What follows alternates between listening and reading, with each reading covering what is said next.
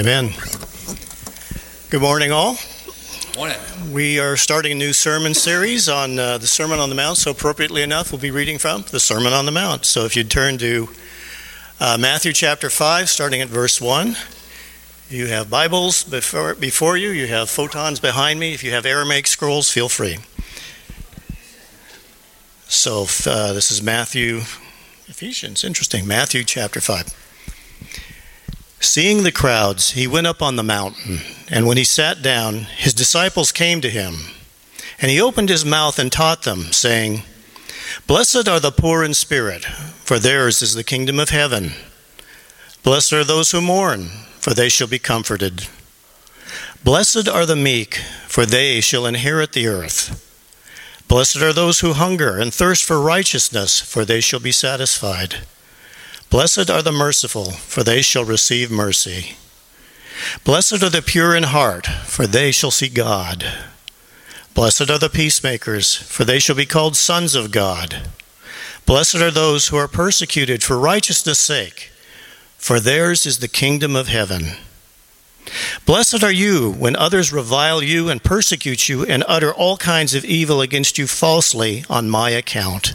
Rejoice and be glad, for your reward is great in heaven, for so they persecuted the prophets who were before you. Let's pray, if you would. Our Heavenly Father, we gather this fine Sunday morning to praise you. We're thankful for the opportunity we have to do this. And as we embark on this new sermon series, we ask for open ears and hearts ready to receive your word. Bless Pastor Mike this morning and bring the Holy Spirit to us through him for a deeper understanding of the Sermon on the Mount. And this we ask in Jesus' name. Amen. Amen. You can be seated. Good morning. How are you guys? We're doing well? That's excellent. That's excellent. It is a good day when you can get up and enjoy the beautiful coolness of the weather. I just love it. I could put plenty of clothes on, right? And so I love the fall weather. Keeping warm. Blankets are out in the Larson house now. So super excited about being here this morning. So welcome. As John explained, we are in a new sermon series. We're going to be taking a deeper dive into the Sermon on the Mount. It is the greatest sermon that has been ever taught. And I can confidently say that because Jesus was the one who preached it. Right? And so if Jesus did it, it's probably the greatest that it is. And so the cool thing about Jesus is this. He had made a number of remarkable statements in his 3 years of ministry and in his whole life. But perhaps none remarkable than this when he said this. That heaven and earth will pass away, but my words will not pass away. Think about that statement for a minute. That heaven and earth will pass away, but my words, they never will. Can you imagine if I said that to you right now? Like everything I'm going to say and everything that I have said in my whole life, it's going to last for eternity. It's going to last beyond my life. It's going to last even beyond the life of the earth, that my words will last. I mean, if you guys knew me, you'd probably think I was trying to set up a joke. And if you didn't know me, you'd probably think I was a joke. Right? By saying such a statement, by making such an audacious statement, but Jesus makes this statement.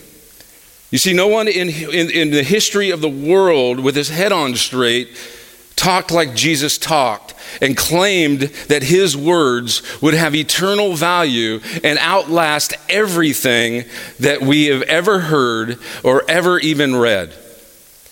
Now, I make a living speaking and writing. I published a book, you guys know, a couple years ago, but I am self-aware enough to know that what I wrote in this book is not going to outlast my lifetime. I'm not saying anything profound here. The only thing that is going to last in this book that I wrote is Jesus' words. That 100 years from now, nobody's going to care about Pastor Mike. Nobody's going to care about what I've said.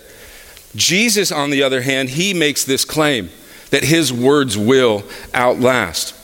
It's not only true that my words won't last, but it's true about your words, and everybody's words will not last, will not be able to hold up to that claim. Even the most historical significant speeches in American history, we've all probably forgot already, haven't we? Think about Washington's farewell address, George Washington's farewell address. Can anybody recite it? What about FDR's war message? What about Lincoln's Gettysburg Address? It's probably one of the most famous of the three, right? But can you recite Lincoln's Gettysburg Address? Do you remember it? Some of you might remember it. Anybody want to take a shot at it? You know the first part. 7 years ago. What comes next? Now, I had to Google it, so I'll just do this, right? 7 years ago, our Father brought forth upon this continent a new nation. And then what's next? You see these things. Oh, see, some of you got it. Okay, you history nerds, right? But see, for most of us, it's pretty forgettable, isn't it? This is why we memorialize things. This is why we carve things in stone so that we can remember them because of the significance that it has in our history. But if you think about it, 500 years from now, 1,000 years from now, who knows? No one's going to remember Lincoln's address. It's all forgettable. Important words might be written down and even chiseled in stone, but the most important monuments will be forgotten of who, when, and where it was all said. This is the reason why we make monuments. But it's not so with Jesus' words, and I just think that that's extremely remarkable.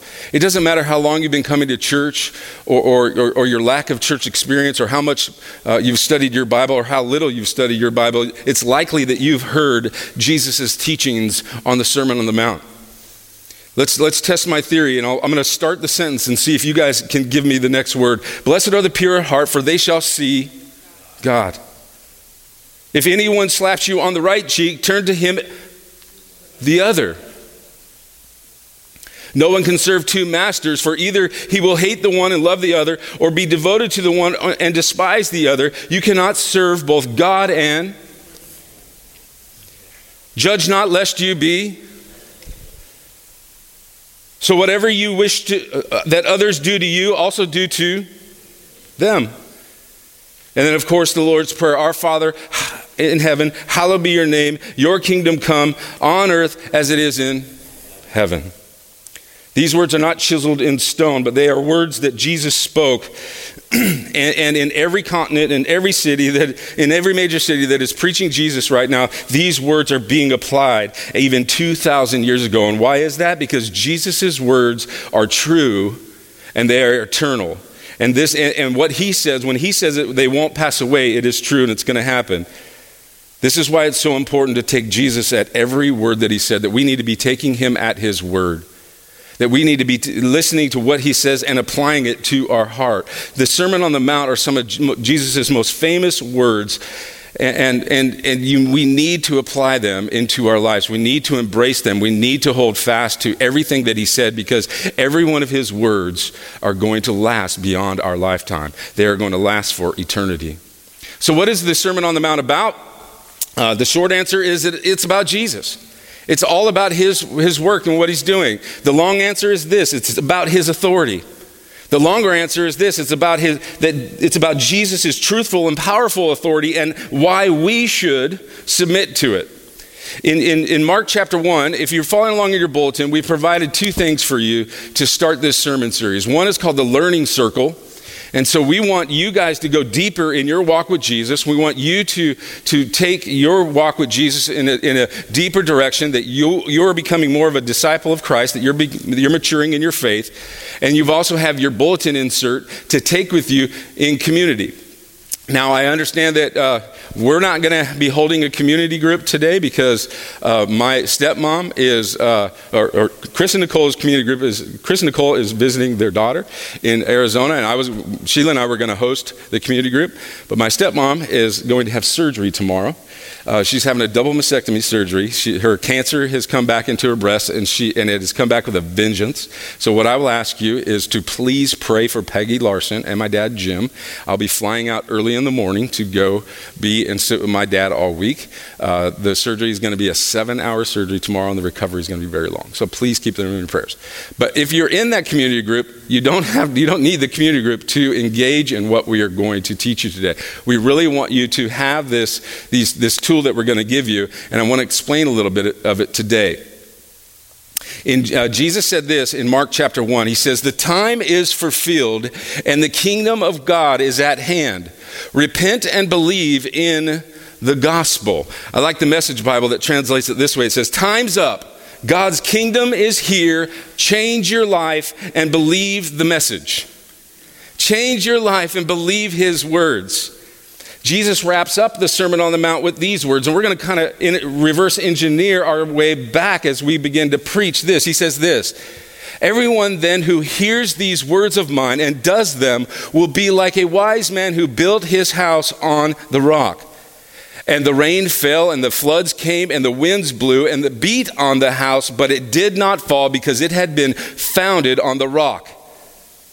And everyone who hears these words of mine and does not do them will be like a foolish man who built his house on the sand.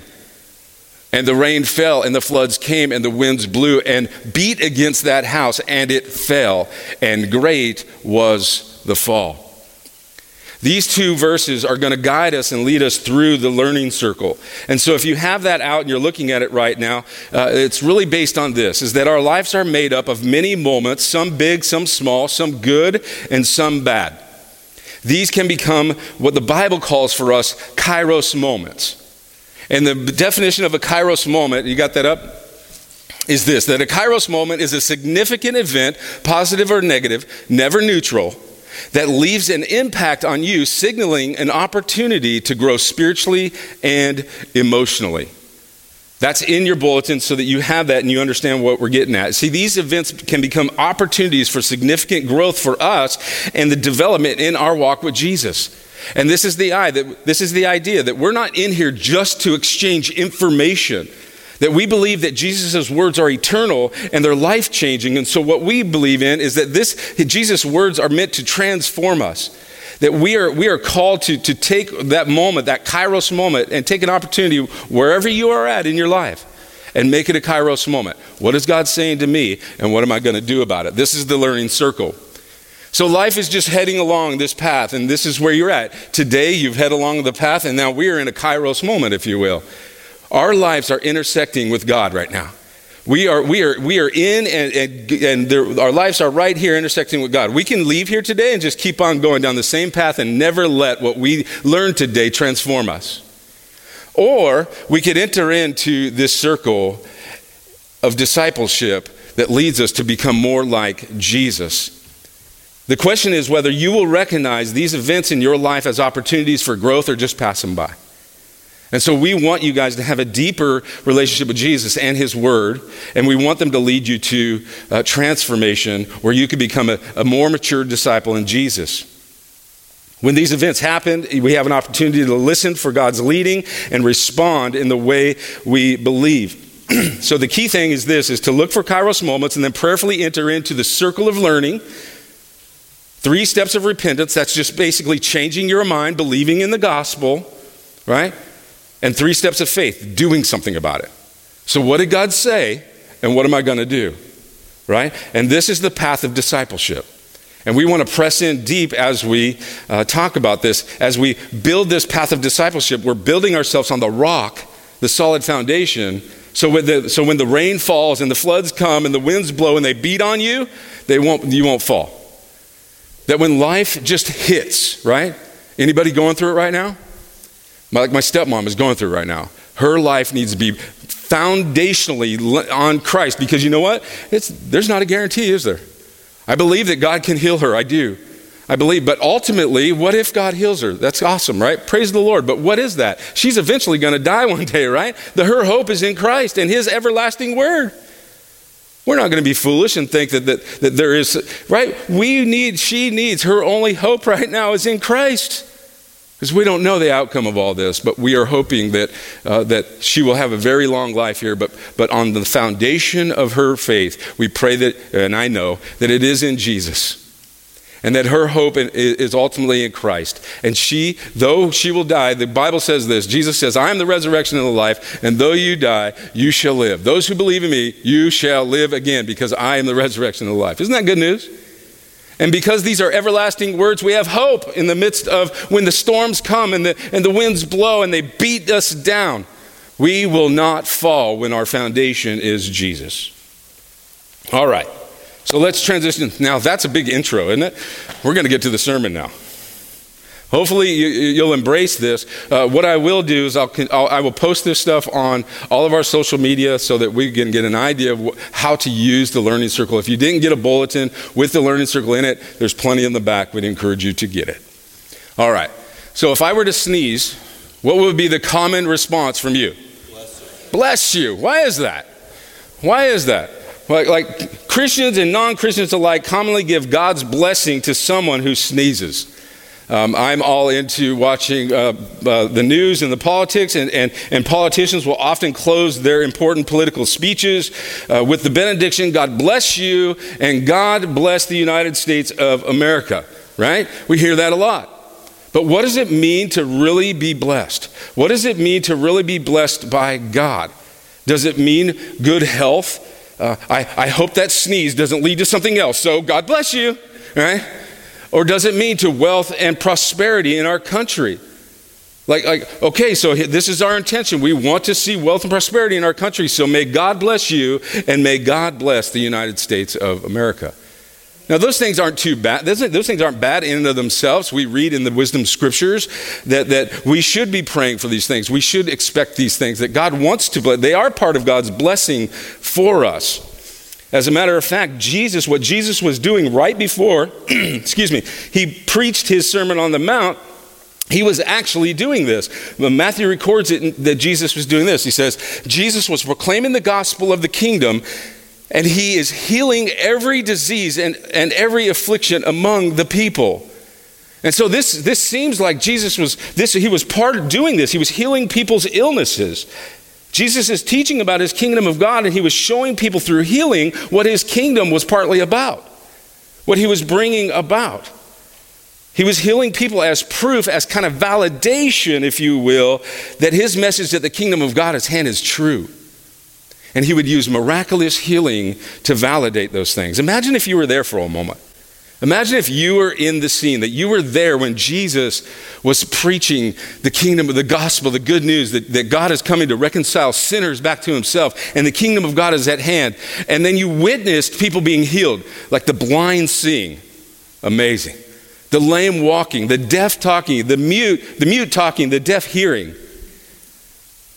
Can you imagine? Maybe it was you. Maybe you were standing there and there was Jesus, and you're looking at him and you're afflicted. You've got diseases, and you're coming to him in your need, and then he heals you. What would you do next? What would you do next? I mean, I'd be so close to this man. Who is this man? What is he going to say? And what is he going to do next? Because I'm experiencing this. I want to now know what's next. I want to know what's going on next. You might do what the people did in his time. The people crowded around Jesus wondering the same thing. What is this man going to do next? What is he going to say next? But what he does say next seems to contradict everything he just demonstrated. Jesus says, blessed are the poor in spirit. Blessed are those who mourn. Blessed are the meek. Blessed are those who hunger and thirst for righteousness. Blessed are the persecuted. Wait a minute. You just came and you've demonstrated like this wholeness and this healing, and you've made people whole again, and now you're saying, blessed are the poor? Blessed are those who mourn? Wait a minute. This seems to contradict what you've just done. Isn't those who are blessed like the courageous, the wise, the temperate, the healed? Aren't those who are blessed are like the funny, the intelligent, the attractive, the sensitive, and the fit? Aren't those what about the wealthy? The wealthy should be blessed. That's not what he says here. Encounter Church, welcome to the wonderful, strange world of the wisdom of Jesus. And he says this is what is blessed. Welcome to like what we call in the church narrow gate theology. Jesus says many will enter into the wide gate that leads to destruction, but very few will lead into the narrow gate that leads to life and to life eternal. Boy, he is telling us we need to pay attention here. Welcome to the teaching that separates the crowd who wants the health and the wealth in the here and now, and welcome to the disciples who were willing to deny themselves, pick up their crosses, and follow Jesus. Welcome not to the few, the proud, and the Marines. God bless you, Marines. But welcome to the few, the humble, and the follower of Christ.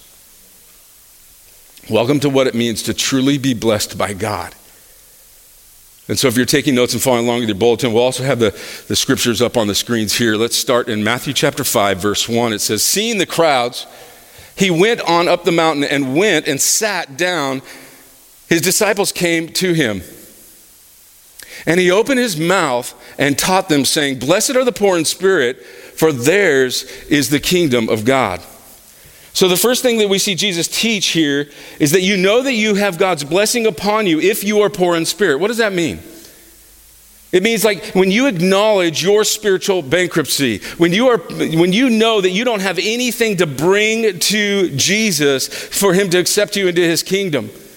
You know, it's not your family ties. It's like you definitely know you're poor in spirit when you know there's nothing, not your family ties, not the respect in the community, not your occupation, not your so-called good works, or your personal holiness. Nothing that you can bring is valuable enough for you to make yourself right with God and gain access into his kingdom. You don't bring nothing to the table for him to accept you into your kingdom. I'm good enough. Well, Jesus, what are you going to say? Well, I've done like this many good and this many bad, so you can accept me. No, that's not the case. That's not how you get into Jesus' kingdom. And this leads me to my first point, if you're following along in your sermon notes today. You are blessed, according to Christ, when you see yourself as a beggar coming to the door of the kingdom without anything to give to get you in.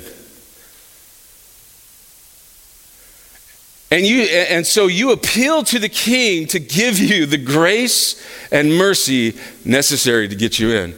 So the first word to fill in the blank is beggar. The next two is grace and mercy. You are blessed when you see yourself as a beggar coming to the door of the kingdom without anything to get you in. And so you appeal to the king to give you the grace and mercy necessary to get you in.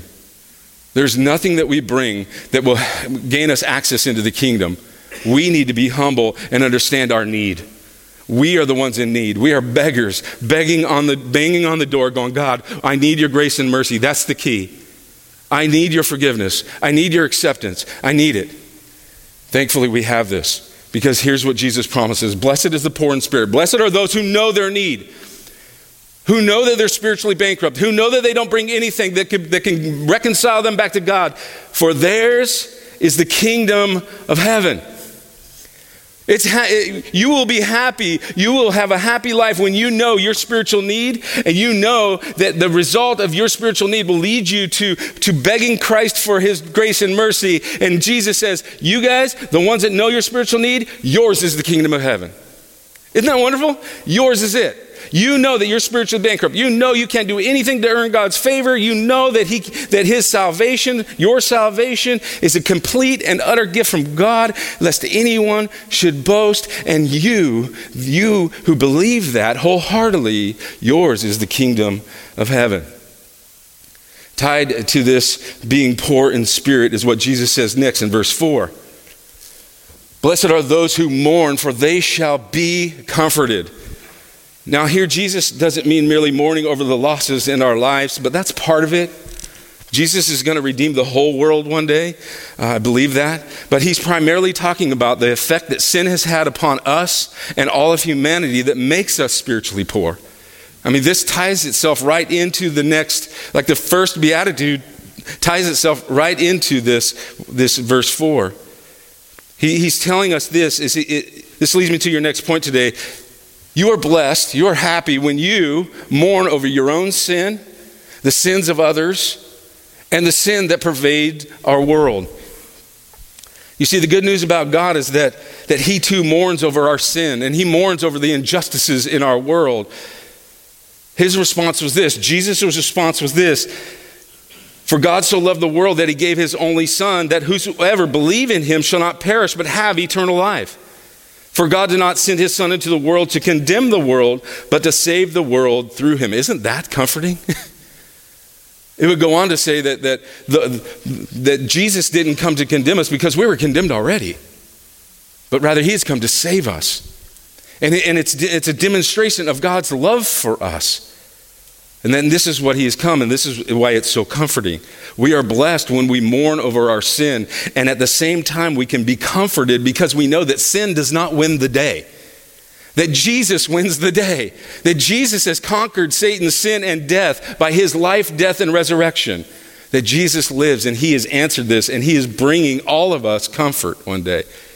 How many of you are affected by the sins of the world, by our own sins, and even the sins of others? Yeah, every one of us. How much do we need Christ to be our foundation here, knowing that he will comfort us all? Every one of us right now.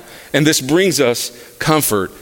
We can be happy even in the midst of the storms that we're going through, when the wind blows and the rain falls, right, and beats down on our lives. We can be blessed knowing that Jesus is our comfort through it all. We're going deep today, right? This isn't surface Christianity. We need some stuff that we can really stand on so when life storms come, we're not going to fall. Jesus teaches us that we are blessed if we are poor in spirit and when we mourn over sin. And verse 5 is this: blessed are the meek, for they will inherit the earth. Meekness is this character trait that naturally flows from the first two.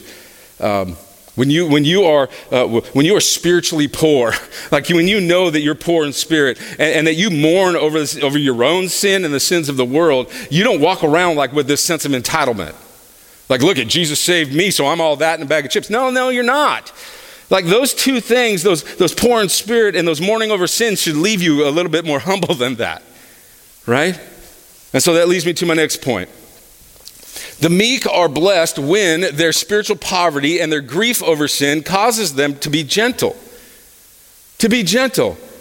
When we see ourselves as spiritual beggars, like asking for God's grace and mercy, are we demanding? Are we looking at other sinners saying, get your stuff together? No, we're being gentle and humble because we're living out of this spiritual poverty and this grief over our own sin. And so we are gentle, humble, unassuming, and willing to serve others before ourselves or themselves. You've heard it said before in this church, we say this a lot. Humility is not thinking less of yourself, it is simply thinking less of yourself less and others first. It is the meek that are blessed because they will inherit the earth. Isn't that good news? That as we are living out of our own brokenness, or we're living out of our own spiritual poverty and living out of our grief for sin, and we are being meek, God says, your reward is the earth. I'm going to give you this place. Your inheritance is this. You are a son and a child of God. And this is good news because God is not like ditching his plan. Like his plan for humans is earth. He is going to come and return one day and establish his kingdom, and he will judge the living and the dead. He will do away with all of sin, all of evil, and our enemy, and we will inherit the earth. The meek will inherit the earth. That's good news. God's church, no one else. God's church will inherit the earth. And Jesus gives us this promise. This is yours. This is yours. Now live out of your spiritual poverty, grieve over sin, and be meek. Don't be demanding. Be humble. Be humble. Be lowly. Serve others in this. Understand their spiritual sickness. Understand their spiritual poverty. How do you judge the people? I know I struggle with this too, so I'm not alone. I look at some people and I just struggle. I'm like, get your stuff together. That's all I want to say. Would you just quit being dumb? Would you just quit? Now, is that really mourning over sin? No. Is that really humble at all? Absolutely not. That's just me being frustrated. But I got to know that there's grace for that sin that I just committed to. And that is an opportunity. That's a kairos moment that God is asking me to believe in this verse. That blessed are the meek, for you'll inherit the earth.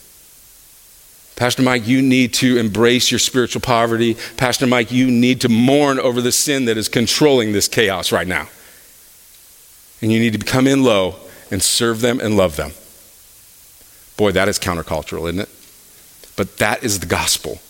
That is where Jesus says, the kingdom of God is at hand. Repent and believe. This is the marching orders for the church. Repent of being frustrated, Pastor Mike. That's my kairos moment. I'm going to listen to what God is saying to me, and it should respond in what I'm going to do. I'm going to yes, Lord, help me. Give me your spirit. Give me the strength to have patience, which is the fruit of the Spirit, for this person. And then let me love them, which is another fruit of the Spirit. Let me share the peace with them, which is another fruit of the Spirit. Let me be at peace knowing, God, you are in control of this whole thing, Kairos moments that transform us, and we become a disciple of Christ. We don't go down that road no more. We go where God wants to take us. Don't we want to go, we'll be a people of God where God takes us somewhere miraculous? This is what we want to do. We want to go that place where God wants to take us. We don't want to continue down the same road being frustrated with people who irritate us. God, give us a new spirit. Give us new eyes to see. Give us that own peace in our own heart. It starts with you. He says, blessed are those who mourn over their spiritual poverty. Blessed are those who mourn over their own sin. Blessed are those who mourn over the sins of the world. And blessed are those who are meek. For this is the kingdom I'm building, and you're going to inherit it. You're going to inherit it. This is the place, the land that is coming. And yet we live like people of God or people of the world. Okay, find yourself. No, seriously, there I am. Okay. The hunger and thirst theology is all over the Bible. Listen to what the psalmist says. Got that up there? It says they hunger and thirst, and their lives ebbed away. Then they cried out to the Lord in their trouble, and he delivered them from their distress. Yeah, I am way off. Sorry. I'm going to back up. Lord Jesus, take the wheel, right? I think he did, and he steered it that way. And now we're coming back. So here's my third point. That's it. The meek are blessed. You got the third point up there? There it is. Back on track. The meek are blessed when their spiritual poverty and their grief over sin causes them to be gentle, humble, unassuming, and willing to serve others.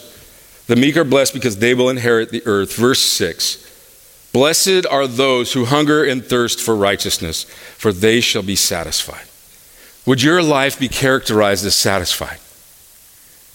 Right now, in this moment, let's just survey the last week. Would your life and your actions be characterized as one that is satisfied? Or is it hungering and thirsting for something and driving you for some other reason? What is driving you? What are you hungering and thirsting for? God said, blessed, happy are those who hunger and thirst for righteousness.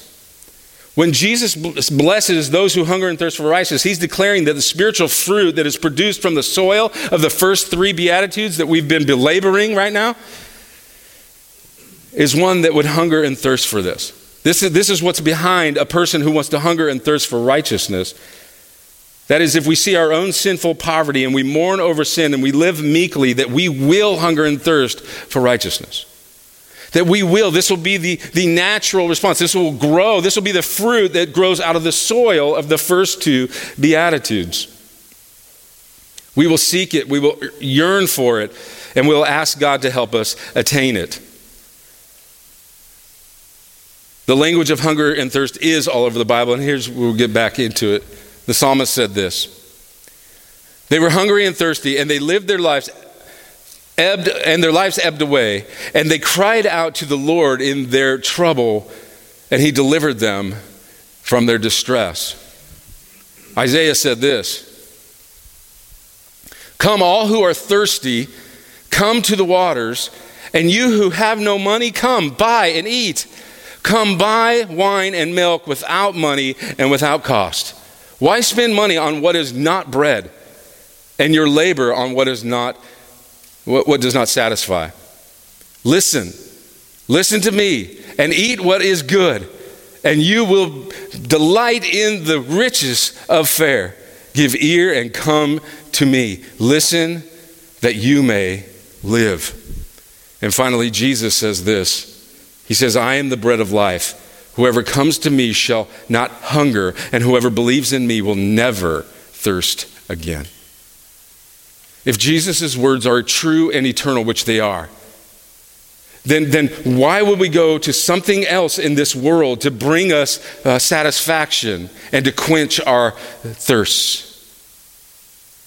Jesus says, I am the bread of life. Whoever comes to me, this is who Isaiah was talking about. I am the bread of life. Whoever comes to me shall never hunger, and whoever believes in me shall never thirst again. So this leads me to my next point. To hunger and thirst for righteousness is to long for God's rule and reign in my life the same way I long for food and water to sustain us.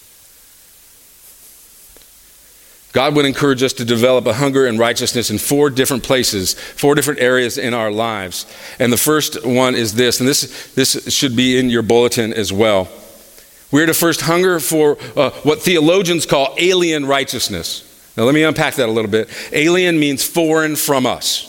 Something that we can't drum up on ourselves. We talked about that a lot when we're talking about spiritual poverty, right? And so this righteousness is the righteousness that Christ has bestowed upon us when we put our faith in him for salvation. And the Bible would call this justification. And this is a gift from God, lest any man should boast. This is an alien righteousness, something that is far outside of your ability and capability to obtain. This is where you get saved. This is the grace you receive from Jesus. Then we're to hunger for this, personal righteousness. This is where you start coming in and you start cooperating with God. This hunger leads us to uproot our sin and become more like Christ. And the Bible calls this sanctification. This is the space that we should be in until we go home to be with the Lord or Christ returns. This is the space, personal righteousness. We should be growing in our faith and maturing to be more like Christ. This is the reason why I included the learning circle, so that you can grow in your personal righteousness. The third thing we should hunger for is social righteousness. This hunger engages in social action to promote the gospel of Jesus and to do good works in our world. We are not supposed to be ingrown Christians. Jesus came back with John and wrote the book of Revelation, and Jesus spoke to John and said, write this down. He spoke to the church of Ephesus, who was doing church really well. They were maturing in their faith. They were growing in their knowledge of the gospel. They were growing in their knowledge of the Bible. And Jesus said, this one thing I have against you, that you have forgotten your first love. You've forgotten the mission.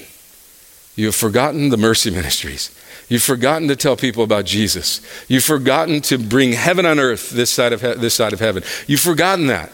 You do church really well, but if you don't do mercy, if you don't go out, if you don't hunger and thirst for a social righteousness, you'll know your heart really mourns over sin. If you see the injustice in our world and you want to do something about it, and you actually do something about it. It's not just enough to mourn over the lay of the land and the things that are happening in our culture. We have to do something about it. The church leads that front, or is supposed to. It's been doing a kind of a poor job at it. This is why we have a lot of parachurch ministries. It's because somebody has the conviction to do something about it because the church isn't. It's our responsibility. It's our responsibility to hunger and thirst for social righteousness. The fourth thing that we should hunger for is this, a future righteousness. This is a hunger for the day that the Lord will return and set the cosmos right. Nothing is going to be as it should be. Perfect shalom is not going to come until Christ returns. But that is our hope. That is our hope when those things don't get corrected on this side of heaven. Our hope is that it will one day. And so we have reason to love and serve and honor God. That God will redeem the world. And so we have this eternal hope. Meanwhile, we work on our own personal righteousness, which will be a witness to the world because we'll look a whole lot different than everybody else around us. We'll be loving people in the name of Jesus. And we work on our social righteousness, trying to love and serve and correct some of the injustices in the world. This is our call. Amen? We're going deep. This is a deep end to swim in. If you need a snorkel, they're in the back. The Bible says that Jesus will return one day and our great enemy will be casted down and his righteousness will cover the earth. And so blessed are those who hunger and thirst for righteousness, for they will be satisfied. You will be satisfied when you hunger and thirst for an alien righteousness. When you hunger and thirst for Jesus, his grace on the cross. You will hunger and thirst. You will be satisfied when you hunger and thirst for a personal righteousness. When you begin to grow and to be more like Christ. You will be satisfied when you are more like Christ. Just like Pastor Dave said. You will be satisfied. You'll be satisfied when you engage in social righteousness. I don't know anybody who has ever went out there and helped the poor and felt depressed. Anybody? Anybody give up their time at a soup kitchen and went, man, that was a complete stellar waste of time? No. Anybody ever go visit people in the prisons and share the gospel with them and say, man, that was just awful? No. It's really, really good when you could actually leave the prison.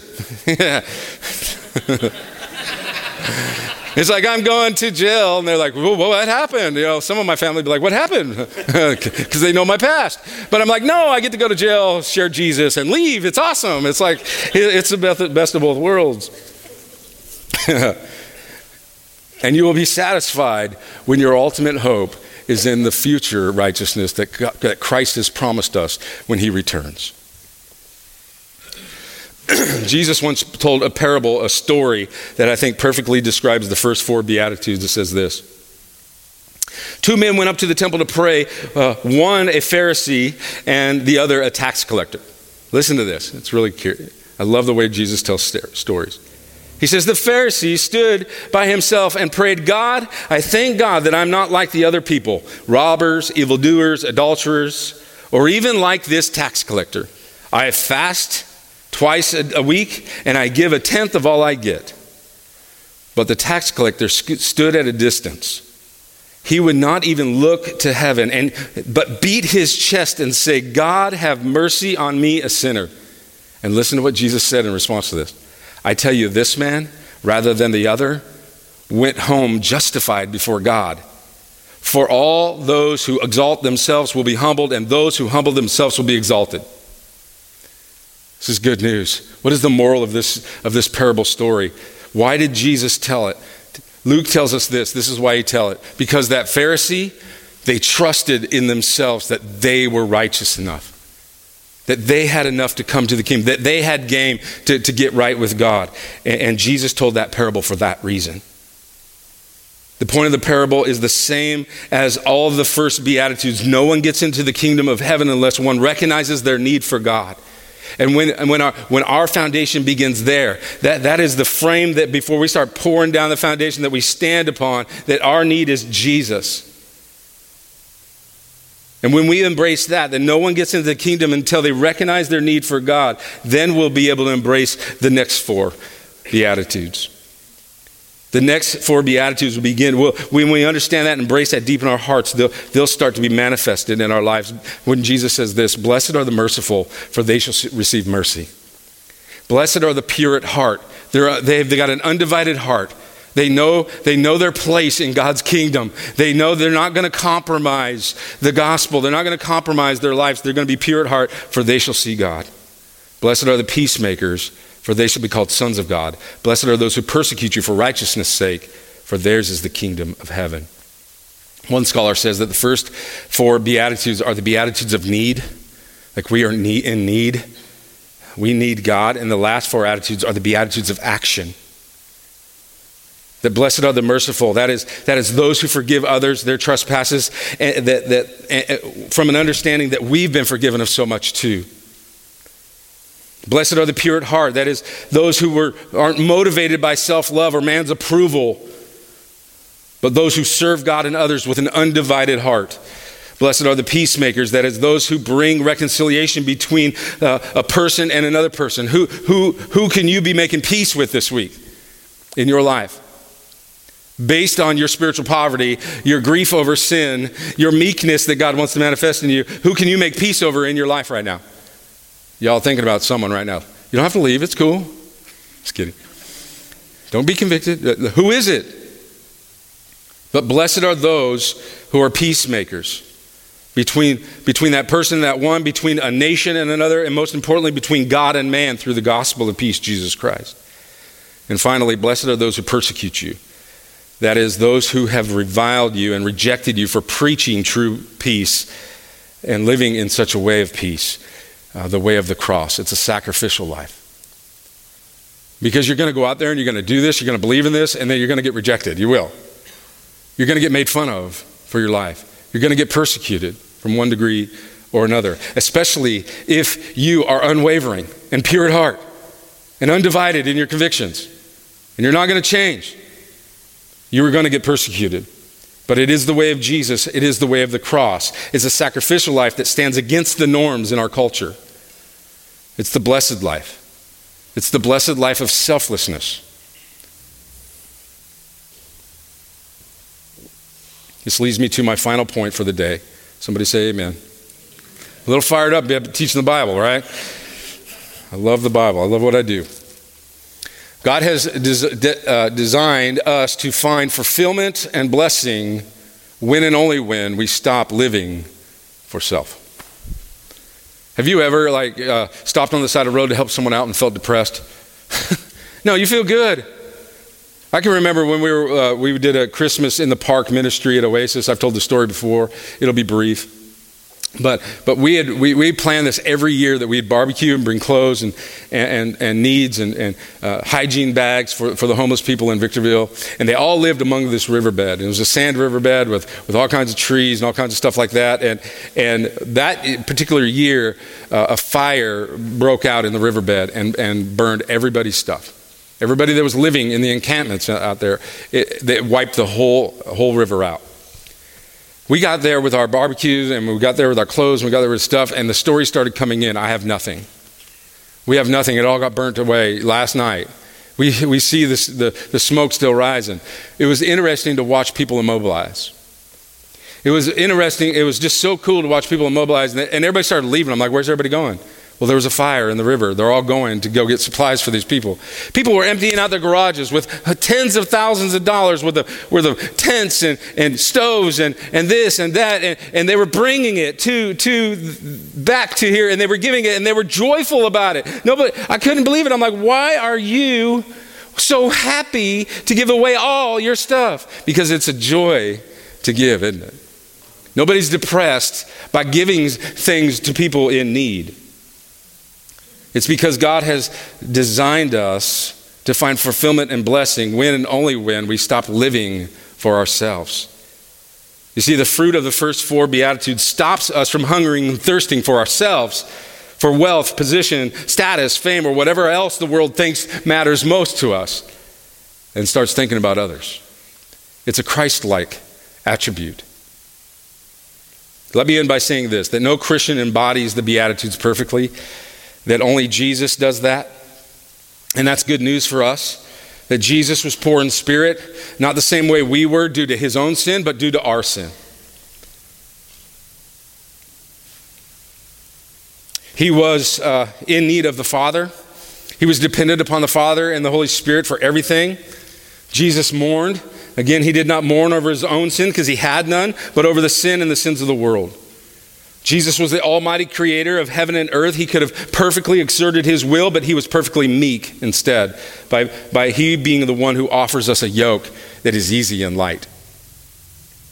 Jesus perfectly hungered and thirsted for God's righteous rule to come, which is why, on one hand, he overturned the tables in the temple. If you know the story, the people in the church were making the people in the temple were making the church a marketplace, and Jesus turns the tables and drives them out with a whip,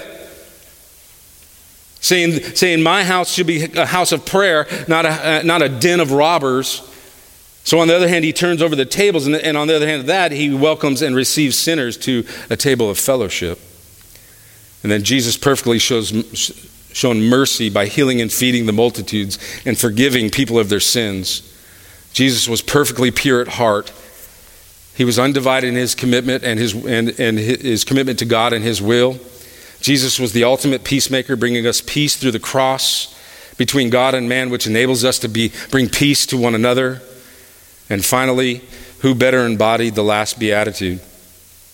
From the moment of his first breath to his last, Jesus Christ, the only figure in human history, was persecuted for righteousness' sake. And Jesus embodied the selfless blessedness that he's talking about right here. In Philippians, we read this: though he was in the form of God, he did not count equality with God to be a thing to be grasped, but emptied himself by taking the form of a servant, and he humbled himself by becoming obedient to the point of death, even death on a cross. You see, this is good news, family, because, and I want you to hear this loud and clear, because we don't serve a God who wasn't willing to go down the same road he's calling us to go down. We serve a God who actually lived among and walked among us, and he was tempted in every way, yet without sin. And he was willing to do this. He first traveled this road. Now he calls us to travel the same road. That we serve a Lord who selflessly entered into this broken world, and to give us an opportunity to enter into the same pattern of living as he did. And in this pattern, he says it is a blessing to do it. And you will be happy. You will find your most meaning when you do it. And don't settle for anything less. Jesus said this, and I'll close. Everyone then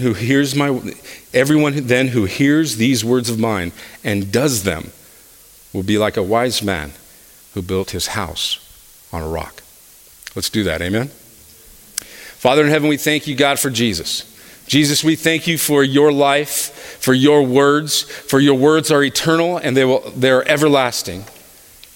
I pray for each and every heart in this place, God, that we will allow these moments in our life that you have given us as a gift to be Kairos moments. That we will allow our lives to intersect with you and your word, Jesus, and we will hear what you say and do what you say. We will repent and believe the gospel. Father, I pray for just a blessing upon our church and our time together today, that we would learn really, truly deep in our hearts what it means to be blessed. God, as we worship you today, may we come to the communion table with a sense of humility, knowing our need, knowing that we needed your body and your blood to enter into the kingdom. Knowing that we still need you now because our bodies are still and our lives are still ravaged with sin. And so we need your gospel now.